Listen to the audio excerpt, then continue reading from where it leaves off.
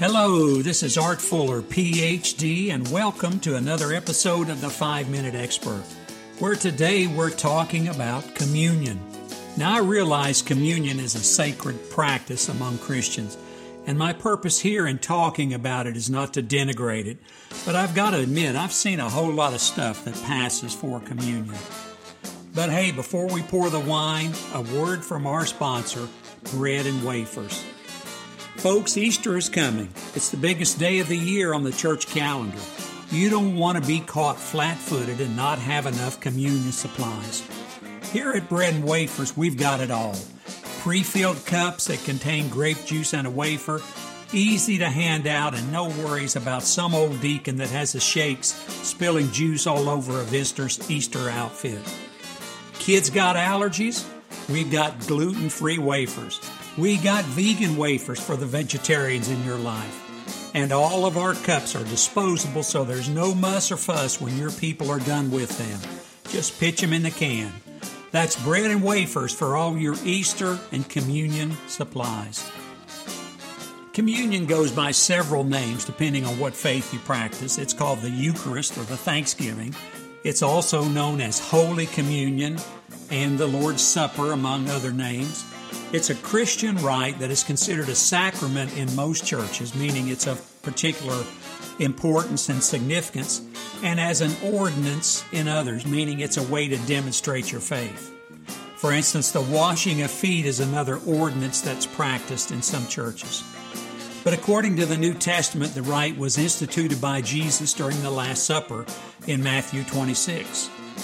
Where he gave his disciples bread and wine during a Passover meal and commanded them to do this in memory of me, while referring to the bread as my body and the cup of wine as the blood of my covenant, which is poured out for many. The two elements of communion are the sacramental bread, which is usually unleavened, and the sacramental wine, which for some denominations is non-alcoholic grape juice. After the Last Supper mentioned in the Gospels, early Jesus people practiced this sacrament as a way of remembering Christ's death on the cross. Paul the Apostle gives the earliest recorded description of Jesus' Last Supper in 1 Corinthians. Early on, the description Paul gives may have actually referred to an agape feast or a love feast, kind of a shared communal meal that believers ate together. So again, I don't want to denigrate or make fun of this sacred event. But having been in churches most of my life, and people being what they are, I can't help but make a few casual observations. The two elements are bread and wine or juice. Now, some churches get real uptight about the juice. It's got to be juice. It can't be wine, because that little sip of real wine might make the congregants drunk. If you get to church early on the day they're serving communion, you'll likely see a couple of old deacons huddled in a corner pouring up tiny cups of Welch's grape juice into very tiny, small cups. Question: why do the cups have to be so small? You'd think grape juice costs more than printer ink by the size of the plastic cup.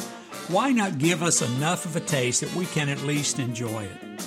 And interestingly, other churches insist that the juice needs to be actual grape wine. Grape juice is not a suitable substitute. And the type of bread is different at various churches. Some use a big loaf of real bread.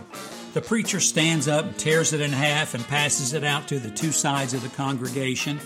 Those participating are encouraged to tear off a hunk of bread when it comes down the aisle. Now, I like these places. You feel like you're really getting a piece of bread. Of course, the flip side is that many churches use these tiny, thin wafers as communion bread. They are so thin you can see daylight through them, and the taste is flat. It's just tasteless. It's kind of like eating plastic or something. And again, why so small? Are you planning to feed chipmunks or people? Well, in years past, people ate the bread and drank the wine and didn't complain about the size or the taste of it. It was about the ritual. But today, we're a bit more sophisticated. We've got to have vegan wafers. No animal byproducts in my Holy Communion. And now somebody else demands gluten-free, as if the amount of bread in a thin wafer will cause an anaphylactic shock to their system if they partake. Give me a break. Some churches invite people participating to come down front where they hand you a plastic cup and wafer. Others have a big basket at the entry to the sanctuary and allow you to grab a handful for your family as you enter. This feels to me like the fast food method of communion. We don't have a lot of time here, people. Yes, we're aware it's the most sacred ritual of the church, but hey, the restaurants will be full and the ball game started if we don't get a move on. It's grab and go. Keep that line moving. Well, I was asked to participate in serving communion one time in a church, which will go unnamed, and this church used real wine and a loaf of bread, my kind of communion. They used also what is known as a common cup for the wine. This means everybody drinks from the same cup. This is definitely pre-COVID. So you take a drink and the priest wipes the lip of the cup off so the next person can take a drink. Refill as necessary. Well, prior to serving the congregation, the servers had to be given their communion. So myself, the associate pastor, and a 12-year-old boy stood on the platform as the priest started to serve us the wine. The 12-year-old boy was up first. The priest handed him the cup, and normally you take a small sip. This is not a Burger King big gulp cup. Well, this young lad must have seen his chance to get some wine without his parents being able to stop him. He turned that cup up and drank the entire contents of the chalice. The priest gave him a funny look, wiped the cup off, and refilled it before handing it to me. The boy was smiling. I think he had a sense of, I showed him, I drank some wine. Well, Easter's almost here, so if you plan to attend a church that day, take note of the communion portion of the service and realize you're participating in a ritual that's over 2,000 years old. Well, Larry, what do you have for us from the Peanut Gallery today?